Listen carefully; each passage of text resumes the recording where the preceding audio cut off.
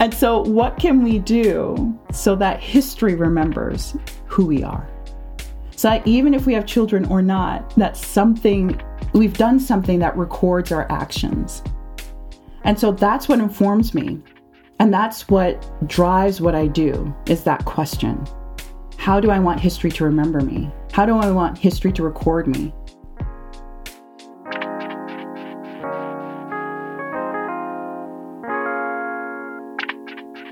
I'm Layla Saad, and my life is driven by one burning question. How can I become a good ancestor? How can I create a legacy of healing and liberation for those who are here in this lifetime and those who will come after I'm gone? In my pursuit to answer this question, I'm interviewing changemakers and culture shapers who are also exploring that question for themselves in the way that they live and lead their life. It's my intention that these conversations will help you find your own answers to that question too. Welcome to Good Ancestor Podcast. Lisa Renee Hall is an anti-bias facilitator who has helped over 65,000 leaders with quiet, gentle, and highly sensitive personalities go on an inner field trip to explore their unconscious biases so they can protect their energy, stand on the side of justice, and become better ancestors. In 2017, Lisa embarked on a personal journey of writing 500,000 words over 365 consecutive days.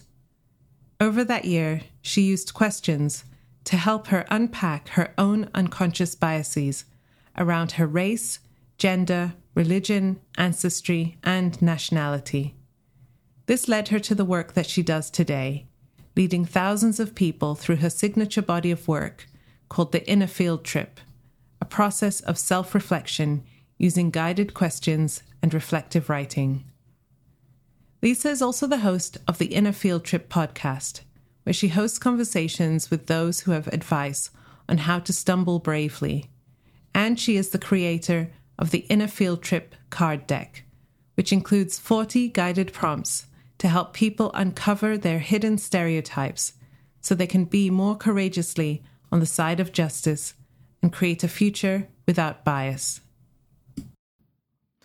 Hello, everybody, and welcome back to Good Ancestor Podcast. I'm your host, Layla Saad, and I'm here with my dear, dear friend and sister, just one of my favorite people to be in conversation with, whether on the mic or just us one-on-one. It's my friend, Lisa Renee Hall. Welcome, Lisa. Hi, Layla. I love being in conversation with you.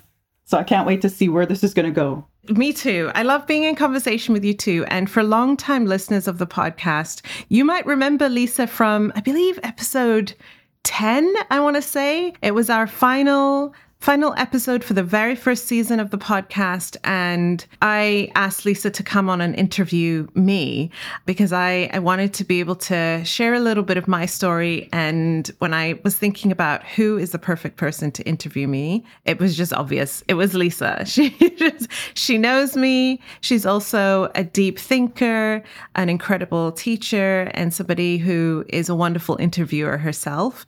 And so it was amazing being in conversation with her for that episode, but I've always wanted her to come back on to the podcast so I could interview her as well and share her magic and her wisdom with our listeners. So welcome, Lisa. Well, thank you for having me here. All right, Lisa, before we dive in, and Lisa and I, because we are longtime friends, when we do catch up, we tend to just go straight into, the deepest part of the conversation. But we do.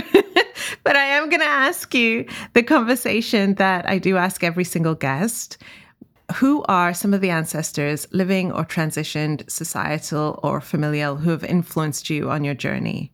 One thing, I've been working on my family tree for quite some time, and I've discovered not only my West African ancestors who come from Nigeria and Cameroon, but I've also been able to name my European ancestors. And right now I've named a Scottish ancestor and a French ancestor. And so for the longest time, in terms of my familial ancestors, I didn't know how to handle my European ones, because my European ancestors are in my family tree due to the violence and brutality of chattel slavery. So where do they fit? And for the longest time, I couldn't and didn't know how to handle them. So I ignored them. But to reject or ignore any parts of my identity is to ignore and reject all of me. And so it was an interview with Lila June. She's a Indigenous poet, artist, musician. And I listened to an interview she did where it was called Healing Her European Ancestors or something along those lines. And I don't remember how she conceptualized it, but she did so in a way that helped me to bring peace to that part of my ancestry. And so now I move forward and I say that, yes, I acknowledge my West African ancestors, my maternal grandmother, my maternal great-grandfather, all of that. And I also acknowledge the Europeans in my bloodline, because even though they were complicit in a system that dehumanized my West African ancestors, there are lessons I can learn from them so that I don't repeat the harm and the violence. And so I learn from them. In terms of ideological ancestors, there are some that both living and passed on that have really influenced me. And there's one in particular, a book that you recommended by Kevin Quashie, The Sovereignty of Quiet. And that has become more or less my Bible in how he's conceptualized the ways in which, as Black people, we are allowed to have an inner life, a quiet life, a reflective life. That to look at racism and to look at anti-Blackness, that it doesn't need to be public and expressive, that it can be quiet and we can go into our inner selves and evaluate what that means. And so that's one of my ideological ancestors that I hold close, and his book is somewhere around here. But it gave me permission, and I thank you for recommending his work. He gave me permission to be the quiet, sensitive person that I am, and also as a Black woman, that those two are real and true at the same time. Wow. Yeah. There's so many different directions that I want to go in. Also, I will say, Lisa, when I was getting ready for this conversation and thinking about all the different things I wanted to ask you, I was like, you know what? If Lisa and I were 10 years old, 11 years old in the same school, we would be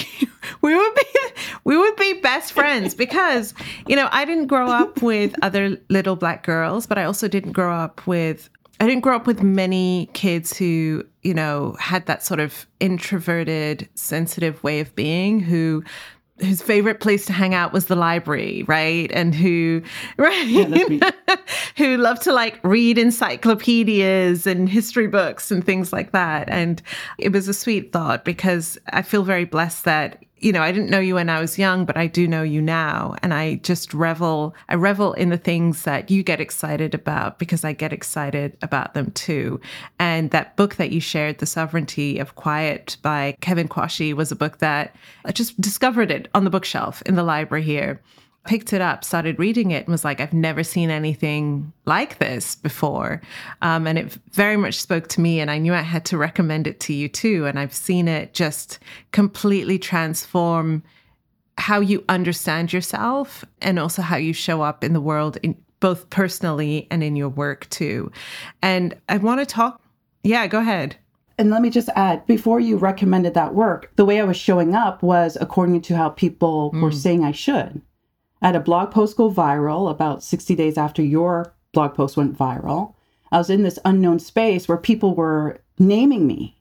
They're like, oh, this is an anti-racism educator. And I was like, oh, okay. Okay, so I guess that's what I am now. And so therefore, I thought it was supposed to be look a certain way and be a certain way, right? So when you recommend that book, I was in this place where I wasn't even comfortable with the way I was showing up. I thought I had to be boisterous and loud and expressive and a little bit on the, ragey side. And I say this not to stereotype other anti-racist educators who may show up that way, but because every way that we show up has its place. But for me, it was incongruent with who I am. And so when you recommend that book, it was gifted to me by one of my patrons. She bought it for me, shipped it to me. And I read that thing and I was just like, this is my permission to show up just as I am because it is enough. And you talk about, So you've shared Kevin Kwashian's book as, an ideological ancestor who's influenced you on your journey. Both of us talk about the ideas of being a good ancestor, being a better ancestor. An ideological ancestor is one of the types of ancestors that you have identified. Can you tell us about some of the other types of ancestors that you have identified, and how perhaps when people hear that word ancestor, they think it means a specific thing?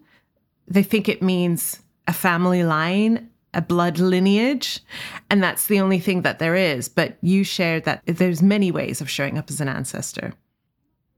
And it came up for me in a workshop I did where a woman, we're doing the writing prompts and then we're talking about it afterwards. And she was lamenting that I will never have children. And I've accepted that fact. And therefore, I don't have anything else to offer. So why am I doing this work? As somebody who is choicefully child-free, when you heard that, how did that hit you? Well, because I've done my own work. Nothing surprises me in these rooms anymore. So usually, and one of my facilitators, Miriam Hall, she was co-facilitating with me in a room. And she said to me, Lisa, I noticed that when these statements come up and when these questions come up, you take a deep breath, you close your eyes. And because, I'm recentering myself, right? Reminding myself of my energy. And so a lot of the things that come up in these rooms just don't surprise me anymore. Right. Doesn't shock me. And instead, what I'm reaching for is the question I can ask in return. And so it was in that moment, I'm not there to teach anyone anything. I'm not there to convince anyone of anything. And therefore, I find that questions help me to stay in my energy of peace and joy, no matter what pops up in the room. But questions, and there's research out there. You can, if you're watching me, you can go out there and look for it. But there's research that shows that questions interrupt the thought pattern. That questions just cause the person to stop in whatever thought pattern they're in, and it interrupts and helps them to shift and start thinking differently. So the question I asked her was, is there anything else you've created that is of value to you? And she sat there, and I love when the good question is when the air feels like it's sucked out of the room. And I could feel like the tension build. So the oxygen leaves and the tension fills the room, and everyone's quiet because they're like, what's going to happen now? And I sit there because I love that moment, that tension that fills the room, because I know something magical is about to happen. And so as she sat there kind of thinking, looking, like trying her best to defend or whatever, what came up instead were tears. And I love seeing the tears. I mean, I don't make people cry, but what I love is, and those are tears that it's not fragility tears, because those tears aren't meant to shut down and suppress and silence conversation, which is what fragility does. That when emotions like anger and tears show up, that shuts down conversation. That's fragility. But what was happening in that moment is those tears were representing a loss or a reclamation of her sensitivities, a reclamation of her humanity, a way to see herself beyond what her womb can offer the world. And so the tears started flowing. And that's when she talked about photography, pictures that she's taken. And I asked her, well, how can you use that to become a better ancestor? And Layla, I love those moments. And so to your question, I came up with an acronym called FIRE to talk about the 4 ways that we can become better ancestors. So the F in FIRE is familial. We pass on DNA and cellular memories. So that's the most common method of ancestry that people think of. But there's 3 others. And you can have a combination of all 4 or, whatever it may be. There's the I in FIRE is ideological. So you leave behind ideas, inventions, writings. And so for someone like you, Layla, having that best-selling book, Me and White Supremacy, not only are you a familial ancestor because you've passed on your DNA through your children, but also you're becoming an ideological, you are an ideological ancestor because you left behind this work. And so that's something that we can do as well. Leave behind writings, photography, recipes, whatever it may be. The R in FIRE, in terms of 3rd way we can become a better ancestor, is relational. And this is where we leave behind affinities or memberships. So an example I like to give is I went to a university, I graduated, I'm part of their alumni community. And as a result, I benefit from some of the deals they're able to negotiate because of the numbers of alumni that are part of this association. So I get my car insurance, my house insurance through them. So it's like being part of a community, that belonging, even if it's not through blood. That belonging. That's right. Exactly. And then the E in fire is environmental ancestor. And that's where you leave behind wisdom from nature. And so there are some people who are experts in the celestial bodies and how they traverse the skies. Some of us hold wisdom with, plants or nature, trees, and so on.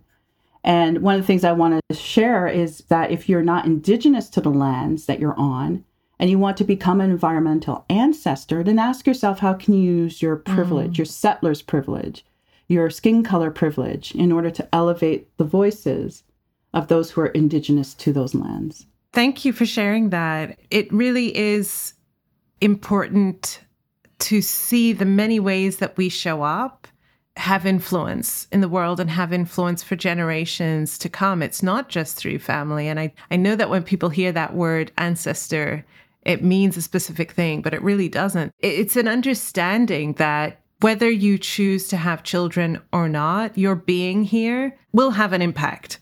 The things that you do, the things that you believe, the actions you take, the relationships you make, and so on, will have an impact. So it's important for us to see that. And so how does, for you, seeing yourself as an ancestor, wherever on that acronym that you sit, how does that inform how you show up in your personal life and also in your community and the work that you do? Yes, that's an excellent question. So one of the things I like to ask people, or I like to inform them about, is that their name will be forgotten within 2 to 3 generations. Right? And so now, the anger starts to build in the room. I can feel the energy shift and people are like, I'm like, no, test it for yourself. If you still have access to your parents or grandparents, ask them the names of individuals 2 generations away from them. And you'll find that of the 8 names they have to remember, they'll remember maybe 2 or 3. So already someone has been forgotten in your family tree. It's kind of humbling. I have to say, when you said it, I was like, you know what? She's right. Right. And so what can we do so that history remembers who we are? So that even if we have children or not, we've done something that records our actions. And so that's what informs me. And that's what drives what I do, is that question. How do I want history to remember me? How do I want history to record me? Is history going to record that I spent June 10th at 10:48 a.m. arguing back and forth on Instagram with MAGA hat 1948? Is history going to remember that I showed up in an event like 10 minutes late and then had to cut 2 minutes of my speech? Like history is not that minute. It records those big events, and it's those specific events that lead to that big thing, your body of work, whatever it may be. And so knowing this and knowing how history operates means that my boundaries, and you and I had a conversation about this that we shared with our patrons, which was so beautiful and lovely. But knowing this, then my boundaries have become even more solid because I know what I'm saying yes to. I'm saying yes to how history. You always say, I answer to history. That is what I've heard you say. I answer to history. So you have this really long-term view of your existence and the impact of your existence beyond your physical body being here. What does that do to your nervous system? And how is it helping you to navigate, in particular, the times that we're in now, where everything feels so historic, Everything feels, like we are living in the history books that, my kids are going to be studying a few years from now. And then your grandchildren will come back and say, Grandma, when you lived through that, do you remember? And they're going to do it for a book report. And it wasn't always like this, right? I was in a place where everything was urgent, where everything was like now, where decisions were made, now for tomorrow. Ever since coming into a place where I understand history's impact, I now think in 1 year increments whenever I make a decision. So if I make a decision today, I look 365 days from now to see the outcome. So an example would be, yes. Okay, so this is a card deck. Yes. Card deck containing my writing prompts. So between 2018 and 2019, I wrote about 300 writing prompts that I shared with my patrons in my community. So that took a year. That took a year to do. And then it took another year for me to decide what format am I going to deliver these writing prompts in so people outside my patron community can enjoy this. So at first it was going to be a book, and then I became overwhelmed with the manuscript. And then I said to myself, I shouldn't be publishing this. I should be in partnership with a publisher to bring this to market. And then it was just like, I don't know. Like, we are highly sensitive people in my community. And if I'm feeling overwhelmed with the prompts in a book format, 300 prompts in a book format, I need to find another format. So that took a year. And then finally, here's the physical product. And this is volume 1. There's 300 prompts, so I can do this now for like 5 or 6 volumes. And let me just add that the launch of this is taking a year. So my patrons got this first. Now we're going to do a little campaign. So you don't rush your process. Yeah. I learned that about you. So when Lisa and I first became friends, it was in 2017. We had both written articles that had gone viral within months of each other and became introduced to each other through mutual friends and just fell in love with each other and just found a kindred spirit, essentially. But one of the things that I was really fascinated with in 2018, as you shared, was you embarked on this 1 year writing process. Every single day you woke up at dawn and you wrote. And you did not skip a single day. You didn't make excuses. You reorganized your life so that you were always sure the next day you would wake up at dawn. You wouldn't stay up late at night. You wouldn't do things that would compromise your sleep so you wouldn't get up the next day. You wrote through being tired, being sick, being angry, I'm sure, as external experience and your own internal experience was going on. Tell us about that process, and what is it, Lisa, within you that allows you to be that consistent for yourself? Because we both love writing, writing for us is air. I cannot write 365. In fact, if I set myself a goal like that, within the first week, I will break it because I have very, rebel tendencies where I don't like external expectations, even if they're my own, right? So, right? Yes. So I'm in awe of you that you did that. Yeah. Totally get it. And I'm surprised. Yeah. I'm super surprised that I completed that mission. And so tell us, what were you writing? And what was it about making that commitment to yourself that you were able to keep it? Like, why was it so important for you to keep that commitment? And what were you trying to accomplish? Because you weren't publishing your writings. This was for you. No, I wasn't. This was for me. These are interesting questions because I've never really... So I'm going to be answering this for the first time, even for myself. So thank you for asking those questions. But yeah, so I woke before 5 a.m. for 365 consecutive days. And I started the process on January 3rd, 2017. So I woke and I said, okay, I'm going to write my first book of fiction. Because today I had written all these nonfiction books. And I had this idea stuck in my head. So I said, okay, I'm going to do it. I'm going to do it now. And the motivation was playing the organ at a funeral for a young man who was unfortunately murdered for being a good Samaritan. And his father had gone up and had, he was very upset, and I had never heard that type of emotion expressed. I'd played at dozens and dozens of funerals, and that was the first time I heard such deep, unbridled rage at what happened to the deceased. So the father had said something that stuck with me, and he said, "The way my son died is not how he's going to be remembered. It's how he lived." And the father made a commitment to everyone sitting there that, and I'm the organist. I'm just there as a passive observer, playing Amazing Grace, all 6 verses, as slowly as I can. And so the father said, I'm going to spend the rest of my life publishing his music, because that's going to be his legacy. And I sat there and I asked myself, Layla, I said, what is my legacy going to be? Is it going to be, at that point, I was launching internet marketing campaigns for clients. I said, is that going to be my legacy? Or am I going to define it? And so I started thinking to myself, what's still stuck in my head? And it was that book of fiction. So I committed. I'm not even sure why that time in the morning, because at that point, I didn't think I was an early bird.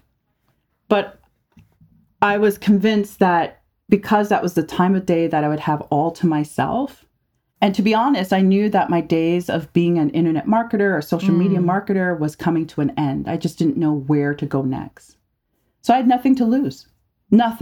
So I woke up on January 3rd, 4:30 a.m., took care of my biology needs, grabbed a cup of coffee, went into my office, and I just started writing. And I had plotted out chapters. So each morning I'd wake up and just write 2,000 words for a chapter. And I did that for 59 straight mornings. It's a lot. That's a lot. And I remember one of my friends, my really good friend, was having a birthday, and he wanted to go down to see the Raptors game or something. And he said, come on down. I got great seats. But the game was at 7:30 p.m. And I did the calculation in my head. Okay, 7:30 p.m., that means the game won't probably let out till 10:30, 11 o'clock, which means I have to battle traffic, which means I get back home, which means it's going to take me an hour before I actually... So I had to tell my friend on his birthday, I can't attend. Like, that's what I started saying no to. As you said, anything that would take me away from making that commitment. And so the first reason why I stayed committed was to get that book of fiction out of my head. But then after experiencing a professional setback, on the 60th morning, I woke up and I just started, punching out angry words about that particular situation. I felt a little better. So the next morning I did that again. And I kept doing that, realizing that the character I needed to develop wasn't the characters in this work of fiction. Wow. But I needed to develop the character of Lisa. And that became my commitment. Who is Lisa Renee Hall beyond? And beyond, I guess, the things that you produce in the world, the things that others see of you or receive from you. Yeah. Yes. And so that became my commitment. So every morning I had the structure. Get up before 5 a.m. to write. But because I didn't know what I was going to write, that satisfied the spontaneity within me. And what was showing up on the pages after day 60? I mean, past the initial, anger and upset of the professional setback, as you delve deeper, you're getting into day 70, day 80, day 100. What was starting to emerge? Everything. So I started seeing my 20-year-old self in a different light. I started seeing some patterns. I could see the patterns that were showing up in multiple, like in my dating relationships, in my personal relationships, in my career relationships. There was the same patterns showing up. One of the patterns was that of being a people pleaser. And I could see how the types of clients I was attracting into my business mirrored the types of men I was dating, which mirrored the types of friendships that I was, the type of women I was calling friends. Like it all just, and I was amazed. At how I kept making deposits into all these relationships and getting nothing in return. I could see how destructive the people pleasing was, which explained why a lot of these relationships just didn't work out. And then I started tracing it back to my family history, being abandoned by my biological father and then being raised by my dad. And that even though he was giving and loving and just an amazing person, I was still clinging to the deep rejection I felt from my biological father, who abandoned me when I was still in the womb. And how that just threaded itself through in every relationship and every project oh my goodness, Layla. And then going a step further, looking at my genealogy and my lineage and seeing how the generational patterns from my ancestors, how they fed and threaded through into who I am today. And so it became this beautiful, it was hard. I remember one time there was a memory that came up and I wrote about it and then I cried and I had to put it away because I couldn't deal with it. It was being rejected by a group of my peers. And then I was rereading some of the emails and I had to put it away for a couple of weeks because I'm just it just brought up too much. Then I wrote about everything else and then I came back to it now. Yeah, thank you so much for sharing this because, this is I love you. I want to say that. And obviously I know the work that you do behind the scenes. I know how much depth there is to your work, but I think it's so important for people to hear this because what we're going to be talking about next is the body of work that you administer, that you host and facilitate out in the world, but that I don't think would exist without exactly what you're sharing right now of the journey you chose to go on with no plan of where it would take you, no expectation of who you would become on the other side of it and what would now become your path. But it just was, I'm doing this for me. And, I admire you and respect you so much for that because we do live in a world where it's so much more tempting to focus that kind of energy and consistency on things that give us external validation, where people can see the thing that you're doing. And there is a nice way of packaging it and, marketing it and talking about it that puts you in a very positive light. Even vulnerability can be very much marketed and be be a tool. Oh. I can't stand those emails that start with the subject line, "Can I be vulnerable with you?" Right. So it's so important that you did that and you're sharing it with us because the body of work that you now host is, like I said, it wouldn't exist without you going through that journey.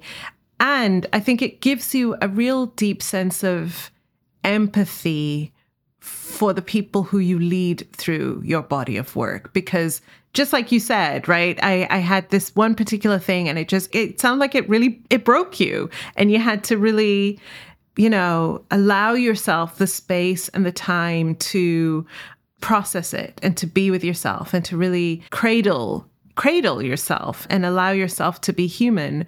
So tell us about that journey from this was your inner journey, your personal journey. And now the work that you do, you host this body of work called the Inner Field Trip. You showed us your recently launched reflective journaling prompt cards.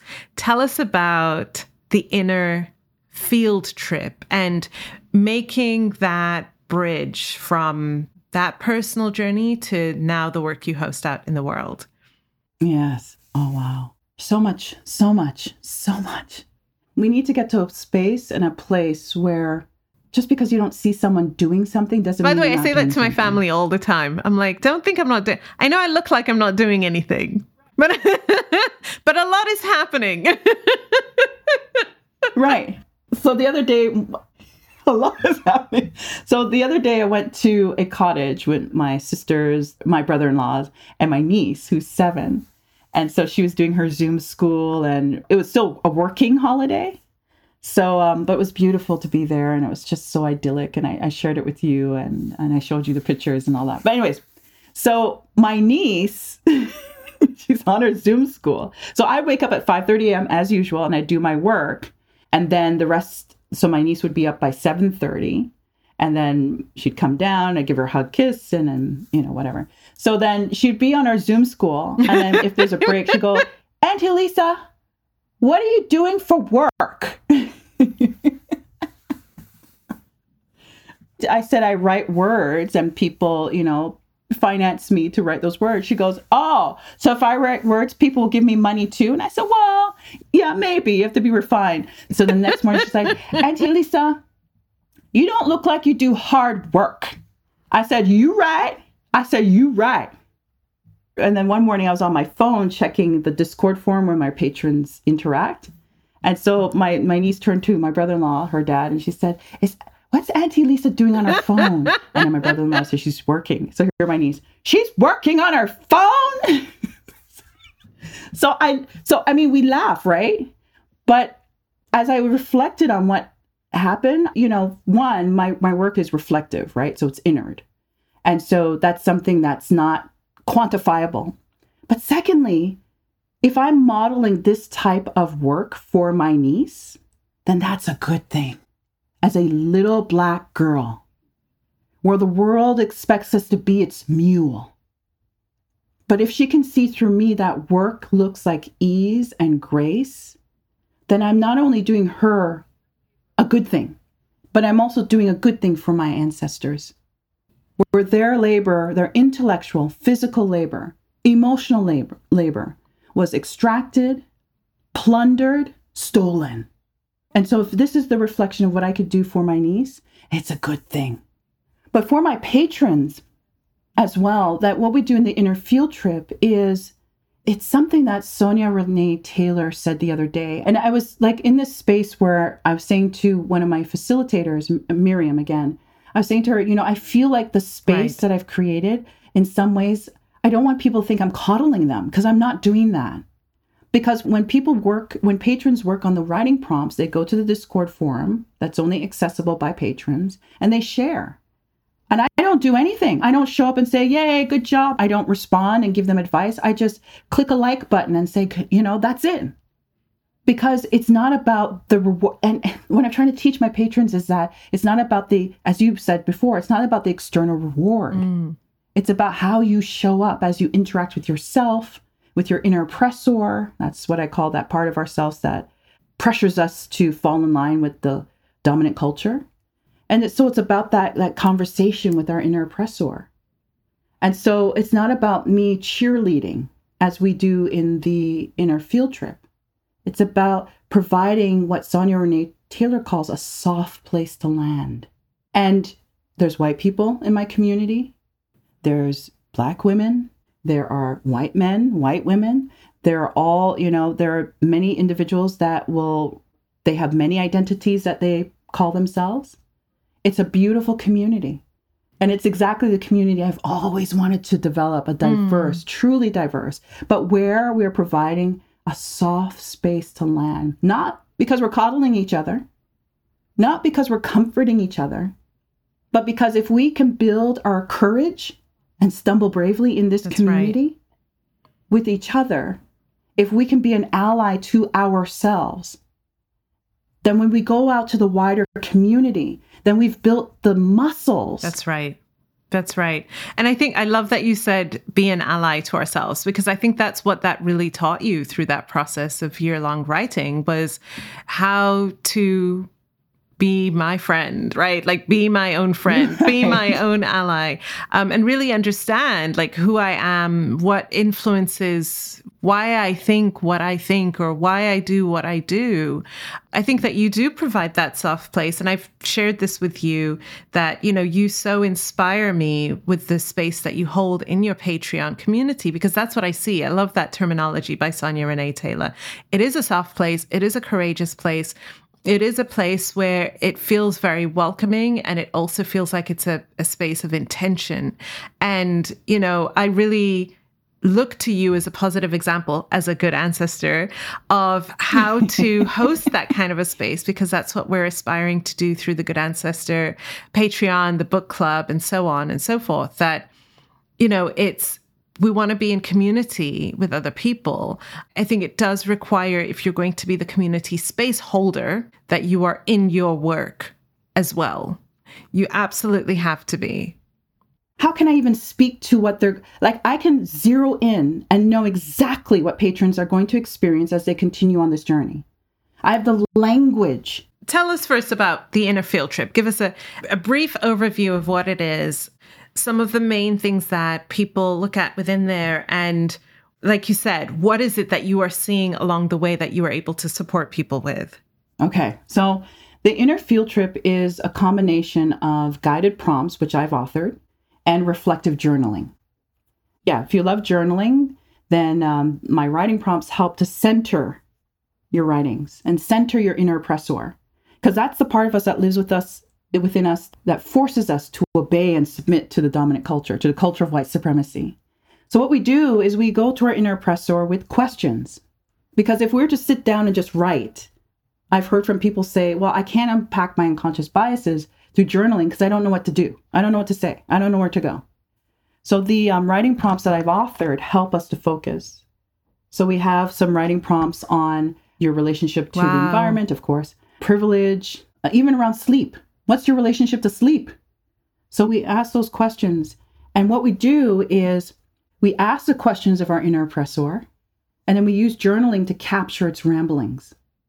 What made you realize that we need to ask that question of our inner oppressor and not our highest self? Why go to the thing that we're told, that's the thing you have to shut out, ignore it, that voice is a liar, don't listen to it. And you're saying, no, actually, I'm going to go get the wisdom from it. Right. Right. Yeah, right. So it's a form of therapy. I'm not a therapist, nor do I play one online, but I do study a lot of therapy tools. And so it's called narrative therapy, where you kind of distance yourself from that ugly part of yourself in order to get to know it as a way to bring wholeness to yourself. Otherwise, when people sit down, because what I notice is when people sit down, they start to have those conversations around race, racism, like to ask yourself a question. You're new to this stuff. You woke up yesterday because you saw something horrific happening to a Black person. Now you sit down with yourself as when was the first time I learned of white supremacy? Like that's, and all of a sudden the guilt shows up, the shame. And then they disengage. It's like, no, that makes me ugly and unbeautiful. And I don't know, absolutely not. So instead, I've conceptualized that part of ourselves as this inner oppressor. And we actually do drawings and stuff to see what it looks like. But we do this so that now we have kind of like a distancing, but we know this is a part of ourselves that's always there. Because as you said, we can't fight that part of ourselves. We can't defeat it. As long as systems of oppression exist, so too does the inner oppressor. And I just want to make this connection real clear. Tell me if I'm right here. It's trying to keep us safe and secure so that we continue to be safe within dominant culture, not safe and secure outside of dominant culture, but safe and secure within dominant culture. Right. Right? Within it. And so if our bodies don't align with the traits of the dominant culture, if it's not able-bodied, if it's not neurotypical, if it's not white, if it's not male, and, even within maleness, if you're thin, then, that's wrong, right? We're going to do whatever it takes to contort our bodies to fit in with the traits of the dominant culture. Because like you said, and you're right, it's because we're trying to be safe within it. And so that's what our inner oppressor is designed to do, to keep us safe within this structure, keep us secure.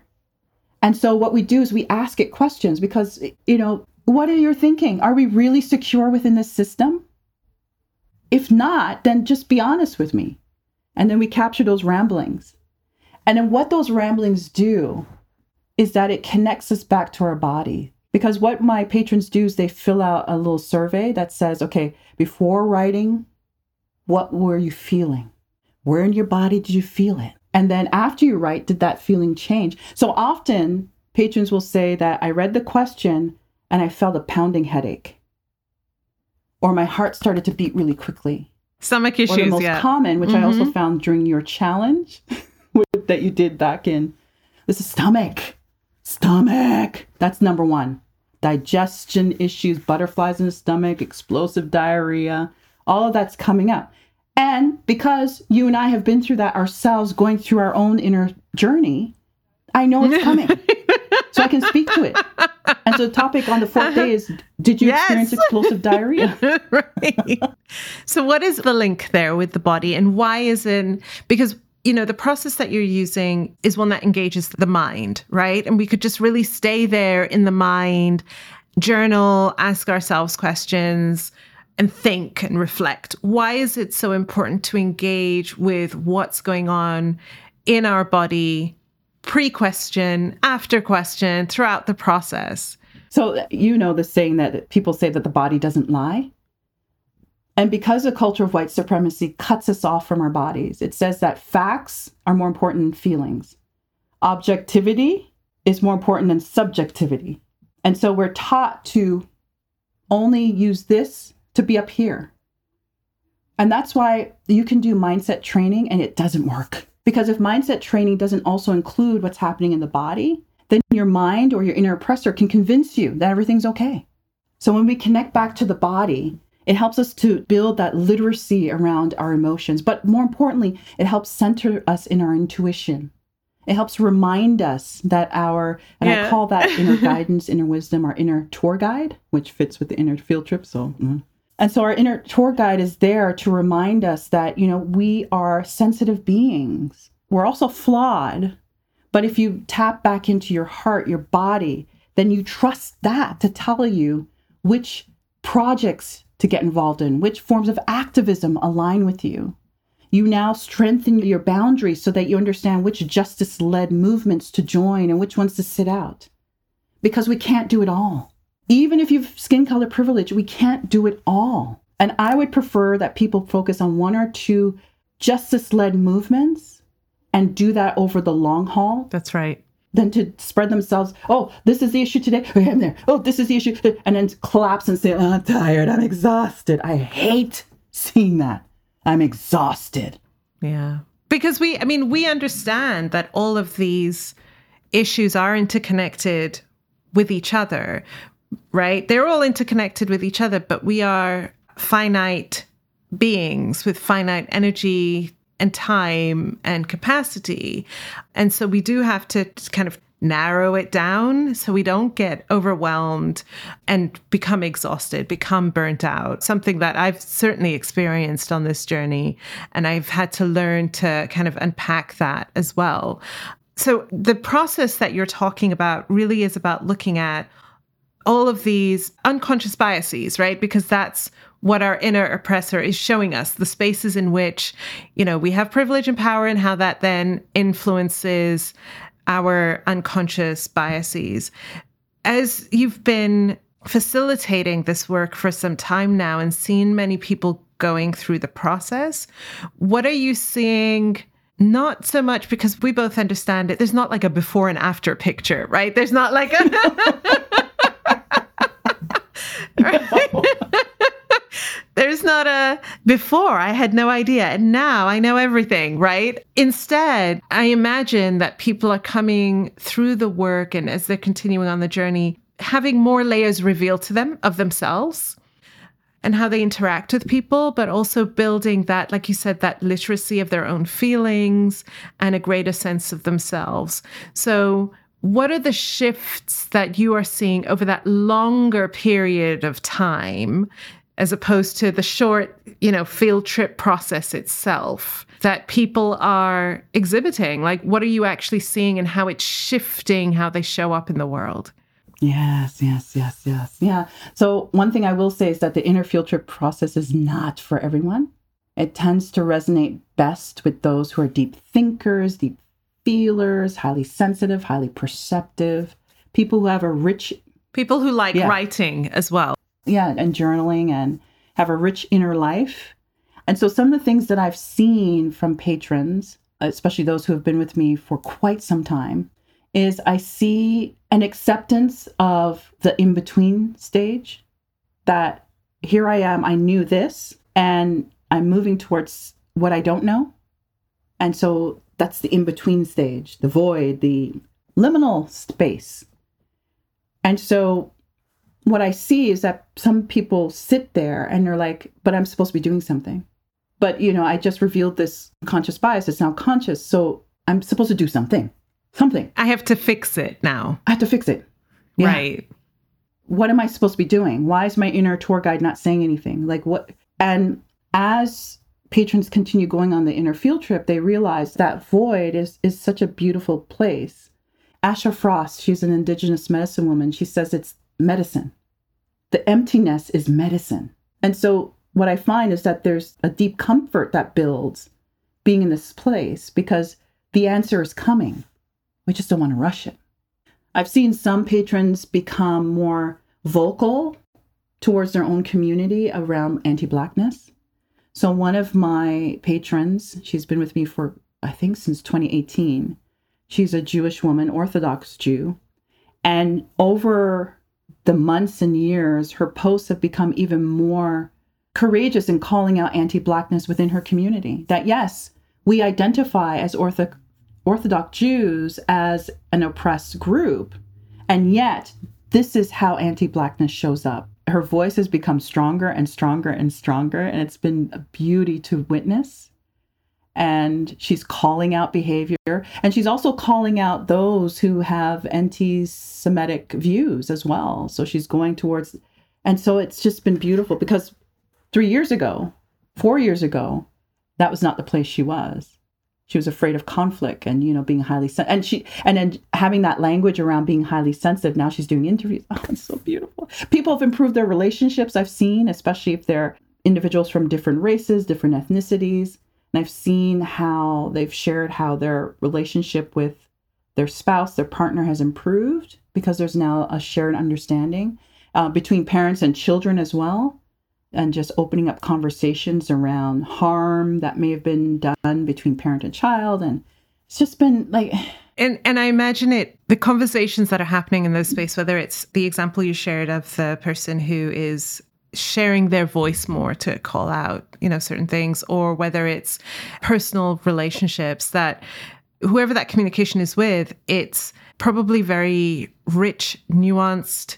There's a great balance of understanding. I have empathy for myself and you at the same time. There's space for both of us here. I imagine that there's less binary thinking of you are a bad person because you did this, or you're a good person because you did that, and probably more space for compassion and space for, like you said, like you answered a history. You have this long-term view, and I imagine you pass that on to the people who engage with your work.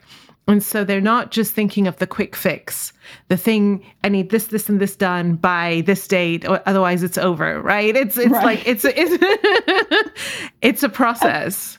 It's a process. And anyone that does come into my community, even into my space on Instagram, where it's like, can you tell me how to show up as an ally? And I'm just like, yeah, you're not suited for my space. Yeah, this is not for you. I'm not for you. Go away. Because what is it that you're interested in? What question would someone ask you that you would say, I think you would find great value in engaging with my community? So, yes. So a question would be, how do I make my unconscious biases conscious? So that's telling me that first of all, you acknowledge you have unconscious biases. And secondly, you're looking for a way to, do that. And so I tell people, start with my free prompts, which is in my viral post. Start there. And if you find a connection, if you're finding that's working for you, then join the community on Patreon. Because the community on Patreon isn't transactional. You're not going to join and then you're going to get like 2 or 4 posts every Friday at 2 p.m. It says Spirit Inspires. And that's why we have the Discord forum, which allows our patrons to participate in fireside chats so that as things are popping up, so, there was an incident of plagiarism in the autistic community where a large organization plagiarized the content from an Indigenous woman. And so one of my patrons came in and said, I need to do something. I have to do something. I want to help. What should I do? And so then other patrons contributed. And then one patron came up and said, Lisa, I know this might be triggering to you because this actually happened to you too. Right. And I want to acknowledge this for you. And I hope you're taking care of yourself. Like, this is what That's beautiful. I love my patrons. That's beautiful, Lisa. I know you do. I know you love them.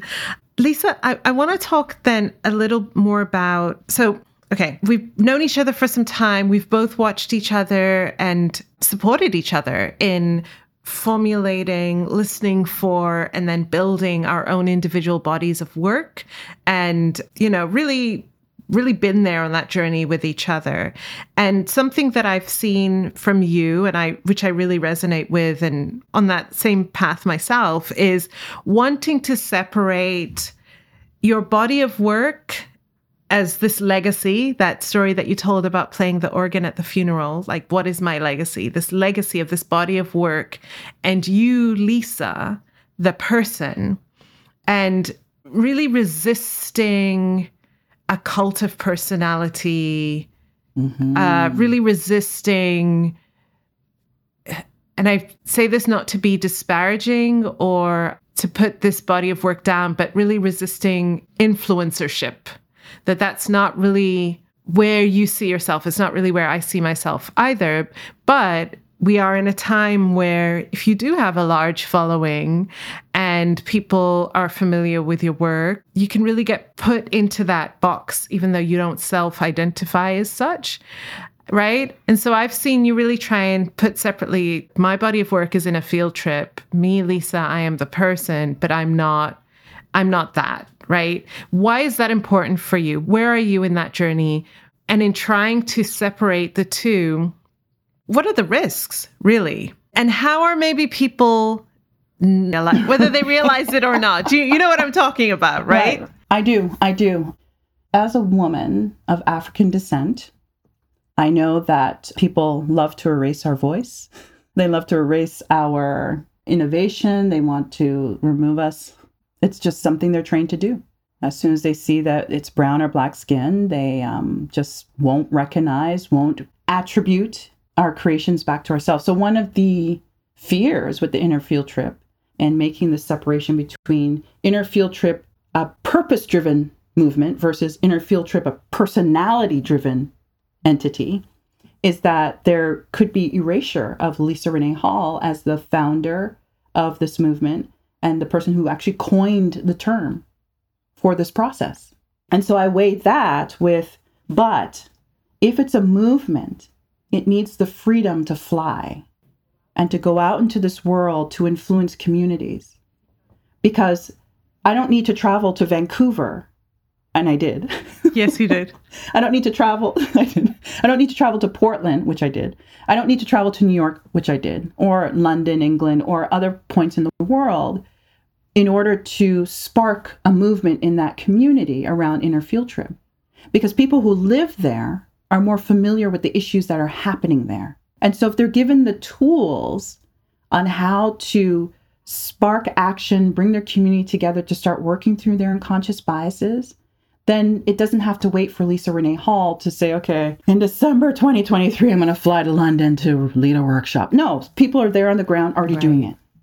So I weighed that heavily, but because people who come into my community are working through their unconscious biases, one of the things they're working through is also ensuring that attribution is given. In the years I've had my writing prompts published through Patreon, not once have they been compromised external to Patreon. I mean, my free writing prompts were lifted by a psychologist with a large platform. She tried to pass them off as her own. But the ones that people access behind the paid walled garden of Patreon have not been compromised. And a lot of that has to do with the fact that those who join the community are doing their inner work. And recognize that one way to combat the system of oppression is to give attribution to marginalized voices. Because in doing so, it means that they're modeling what people should do with their own body work. Right. Yes. Right? Absolutely. So the separation has to be made because inner field trip is a movement. And the danger of trying to hang on to this and making it personality driven is that people will then fall in love with the personality and I cease being a person. And this is something you and I both feel very strongly about. It's something that we both resist very strongly as well. And that's what I was saying around perhaps you want to make that separation, but perhaps people unconsciously don't want you to make that separation because of the pedestal or the prison that they've put you in their mind, right? Yes. And I've lost some people in my, some of my strongest supporters just all of a sudden disappeared. And when I look back at the timeline, it happened right around the point when I said that I had registered Inner Field Trip as a trademark. And that I changed the name of my Patreon community from Lisa Renee Hall to Inner Field Trip, and making it very clear that the separation is happening. And some of my strongest supporters just suddenly disappeared. Fell off, right. Fell off, said nothing. And so in conversation with Miriam, she said to me that, you have to recognize that some people were more committed to the old paradigm. And so now that you're shifting it a little bit, those individuals may not be able to move on with you. And I said to myself, mind blown. Because that didn't occur to me. It didn't occur to me. It didn't occur that in you shifting to a new way of being for yourself, that people who had been very vocal, very present supporters wouldn't be ready to move on with you to that next, to that next part of your journey. And, we're talking about a very specific situation here with you, but we've all experienced that in some way in our lives where we choose to make decisions for ourselves that are best for us, to protect us, that serve us better, that are stronger boundaries for us. And people who love us very dearly, love our work, whatever it is, are not there for that. They want you to be the old you. What was your inner oppressor saying when you had that realization? Of tour guides say. So yeah, my inner oppressor got all whiny, right? And like whine is like, I did all this stuff for these people. We did all these things for these people. How dare they leave us? But then my inner tour guide reminded me that there is power in being misunderstood. Wow. Talk about that. Because rejection had been a thing for me for so long, that I was willing to compromise me in order to receive acceptance and approval. And like I said, it showed up in all areas of my life. And so when I went through my own personal inner field trip and went through that journey and realized where it was rooted in, where that feeling of avoiding rejection was rooted in, I realized, and this is something that you and I conversed about, I realized that part of the rejection, that what came out of that writing process and the continuation of my inner field trip, even with my patrons over the years, is that rejection is a natural part of accepting myself. A rejection of others is a natural part of you. Yes. Okay. Yes. And if I was willing to reject the white gaze as I went through my writing process, in seeing my social, ethnic, and biological identities beyond whiteness, then I am okay with all forms of rejection. That's a powerful place to be. I'd rather be at peace with myself than to be accepted as a counterfeit. Wow. Wow, Lisa, you just dropped a million wisdom bombs there. Okay.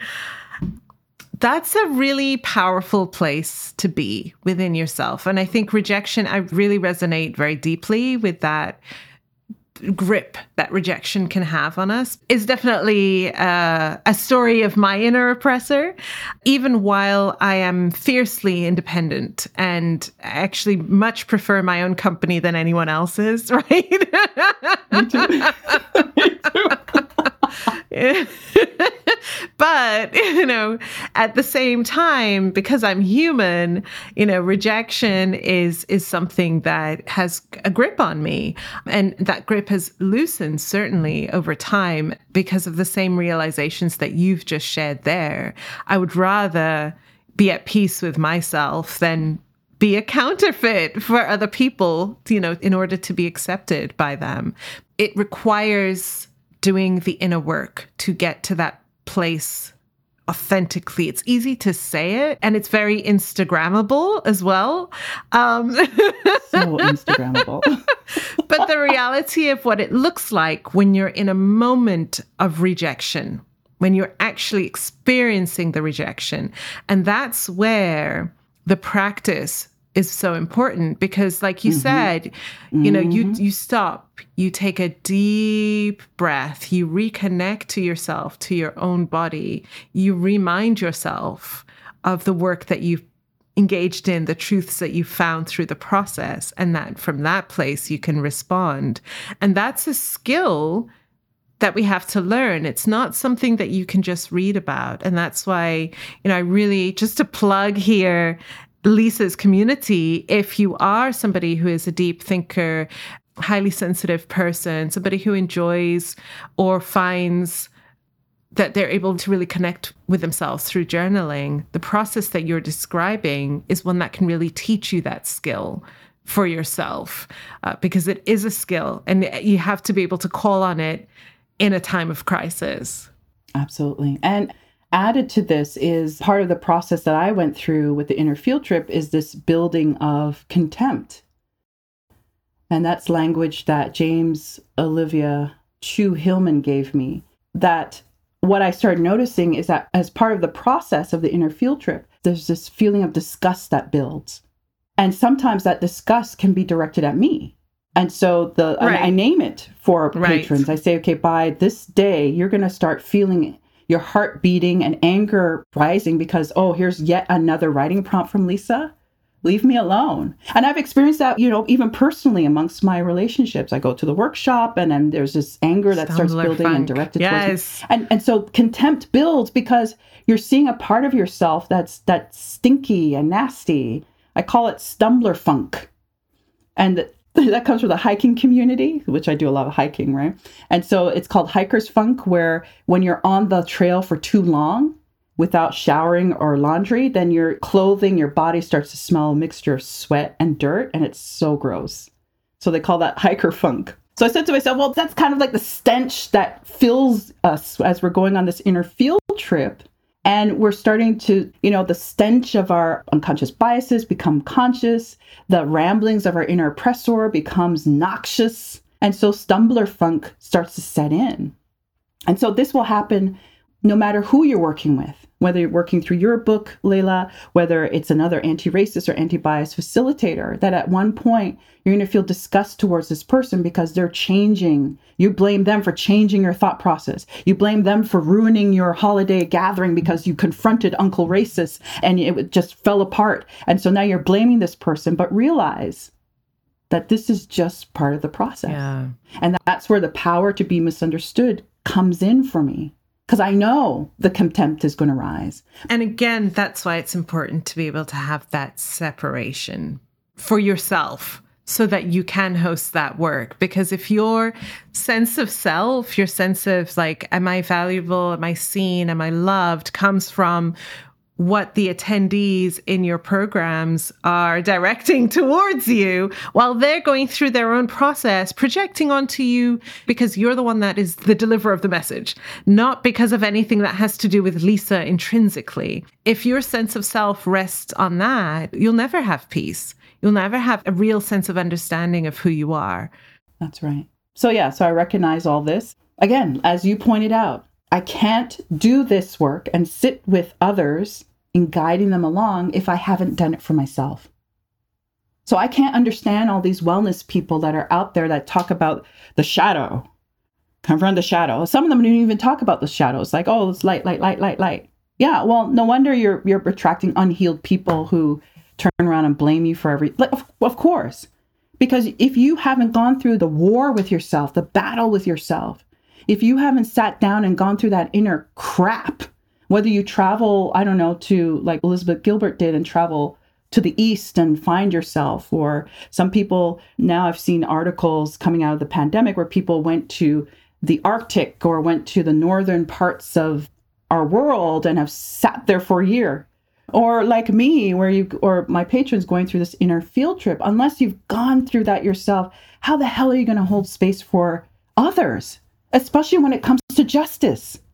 How are you going to be able to hold space for a Black person who is lamenting about the effects of racism on their family if you haven't gone through the darkness yourself, deep within? It's impossible. And no wonder these so-called allies who have to self-declare that they're allies are causing so much harm, because they're not willing to sit with themselves and ask, what is the crap that I still have to acknowledge within me? Anytime there's a situation, like for example, here in the province of Ontario, where I live in, where I was born, a few weeks ago, there was a tragedy, a hate crime that was committed against a Muslim family out for an evening walk. This young man with his truck plowed them over. It was horrific. And the police chief went on TV and said, this is not us. The police chief of London said, this is not us. And I said, it is. It is. This is us. The same culture and society that raised him to lead him to do this is the same one that raised us as Canadians. It is us. So we need to start to acknowledge not only the inner work that we need to do so that when something like this happens, white parents turn to their white kids and tell them, this is not right. You need to use your privilege responsibly, instead of putting it on the victims to continue to, right. It's exhausting. You know, that's the part, the work that you and I do is very much about the personal, because we understand, first of all, that, you know, like you said, we have to find our place in our work, you know, where we are able to best be of service, but also that individuals are what make up institutions. And vice versa. Now people are acknowledging, oh yeah, racism exists, but there's no such thing as systemic racism. Okay, now are we going to spend the next 400 years now trying to fight and convince you that there's systemic racism? Like Britain just came out with a study saying there's no systemic racism. It's just like, oh my goodness, are you serious? Both and, exactly. So Lisa, obviously I could talk to you forever. And actually, like you'd said earlier, Lisa and I did host a 2-part conversation for both our Patreon communities a couple of months ago on boundaries. And that was a lot of fun. There's always so much that I feel I learn from you when I hear you speak, but also I'm able to reflect afterwards. And I'm like, oh yeah, you know, that really links to this thing that I've been thinking about. So I know that this has been a rich conversation. Before I ask you our final question, I want to end on a really joyful note to speak about something that I know is very close to your heart, which you have mentioned in this conversation, organ playing, and your goal for this year as it relates to organ playing. Can you tell us a bit about that? Yeah, so I've played the organ. I mean, the story of how I even started was by accident. I was trained to play the piano, and then my mom was at a very tiny church when I was about 16, 17, and I was recounting the story to my mom the other day. Mm. And so it was like a small congregation, maybe 20 people. And the woman that used to play the organ could no longer play because she was getting old and she was like shaking. So my mom went to the music coordinator and said, you know, my daughter plays hymns. And so he said, oh, so can you play? But the only instrument in the church was the organ. I was like, no, I play the piano. And my mom goes, but you play hymns.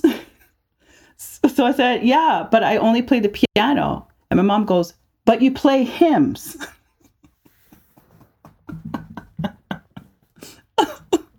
So there started my journey on playing the organ. And there was no YouTube at the time. I wasn't taking lessons. So I taught myself how to play the manuals, the different manuals, the keys, and the foot pedals. And so I've been playing the organ since I was 16. So I think it's over 30 years now. How old am I? Yeah. I just crossed the 30. Anyways, so I've played at church services, funerals, weddings. And I decided that one way that I could contribute and give back is to use the instrument that gives me such solace and peace to help bring solace and peace to others during such a horrible year for so many people. A horrible 2 years almost for so many people.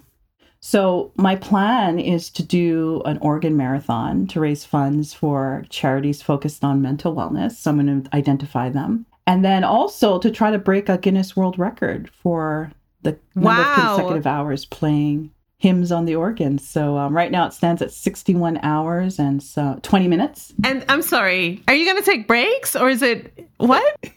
Yeah, well, yes. Once I signed up and I got approved by Guinness, and then they gave like this document with guidelines that says, oh, I can take a break, a 20-minute break for every 4 hours of play. Oh, okay, okay. And then there's other rules. So yeah. That's like training for an actual marathon, though. Right? I mean, right? So that's when incredible. I brought this, yeah, and when I brought this to the church where I play for their church services, one of the questions, because these are Caribbean people, right? They're like, so the board is like made up of people of Jamaican descent, Trinidadian descent, and all that. So the questions weren't like, okay, like, how are you going to raise the funds? It was like, when are you going to bathe? Right. I mean, I had two thoughts, toilet and food. Those are the two thoughts I had. So that was the other question, was like, so when are you going to eat? So this is what Caribbean people are concerned about, right? Your freshness in terms of your body and your nutrition. So it was funny, and I was so nervous bringing it towards the board because I thought, oh my gosh, I have to have all the answers. But they were only concerned about my personal wellness. And so that's the plan. It will be done. The plan is to do it during Mental Wellness Awareness Week in October. I can't wait to see it. I know that you're going to, you wrote every day for a year. Like, yes. I know you can do it. And I think it's incredible that you're doing so in order to raise awareness and funds and support. It's just such a beautiful and important reminder that we are so much more than the body of work that we carry out into the world. We can really honor the body of work that we do and be grateful for it and really take it seriously. But we're also much more than that too. And so when you told me about it, it made me feel so joyful. And it was just like, yes, it's random, but I love it. It's Lisa, right? Like my organ playing friend. You're right.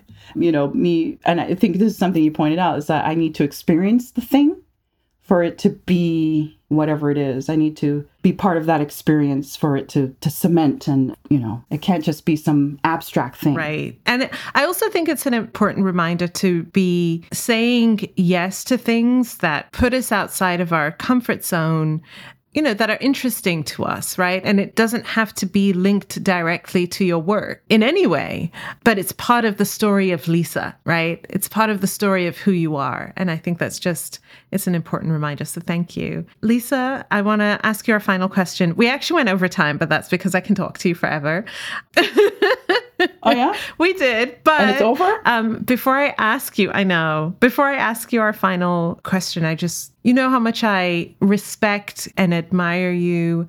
I love your heart. I love the thoughtfulness with which you show up for yourself, for your loved ones, for your community, for me. And I'm always grateful. You are, somebody who's in my inner circle, whose opinion I trust, whose advice I seek. Yeah, just example I look to for how to show up with integrity. Just everyone who's in your community adores you as well, but also that you've really taught them to see you in your full humanity by teaching them to also see their own humanity as well. And that's a beautiful thing, Lisa. So thank you for everything that you bring to the world. Where can people, obviously we'll link to your Patreon, to your blog posts that we've mentioned in this episode. We'll also link, I was on your podcast, we'll link that episode as well. But where can people buy your cards? So if you go to innerfieldtrip.com, there is a link called Card Deck. And we'll link to that as well. More. Yeah. Mm-hmm. Yes. And if they're not on sale, you can add your name to the wait list and be able to learn when pre-orders open. So depending on when you're listening to this, it's either not ready yet, but you can join the wait list, or if they are ready, of course, you can order. So yeah, just go to innerfieldtrip.com for more. Amazing. Thank you, Lisa. Our final question, my dear. What does it mean to you to be a good ancestor? It comes back to something that I had said earlier in the interview, that history is my muse, my mentor, my medicine. And so everything I do in terms of becoming a good ancestor is to ask of myself, is history going to record these actions? If 150 years ago, people are looking back on the life of Lisa Renee Hall, will this action benefit them? Will reading about this particular thing that I did, will that inspire them? And if it doesn't, if in my estimation, history is not going to record this particular thing, and I just don't engage, I don't participate. And instead I look forward, as the Iroquois Nation says, look forward 7 generations in hope that my descendants, biological or not, will look back and say that, yes, she was indeed a good ancestor. It's beautiful. Thank you, Lisa. Thank you, Layla. This is Layla Saad, and you've been listening to Good Ancestor Podcast. I hope this episode has helped you find deeper answers on what being a good ancestor means to you.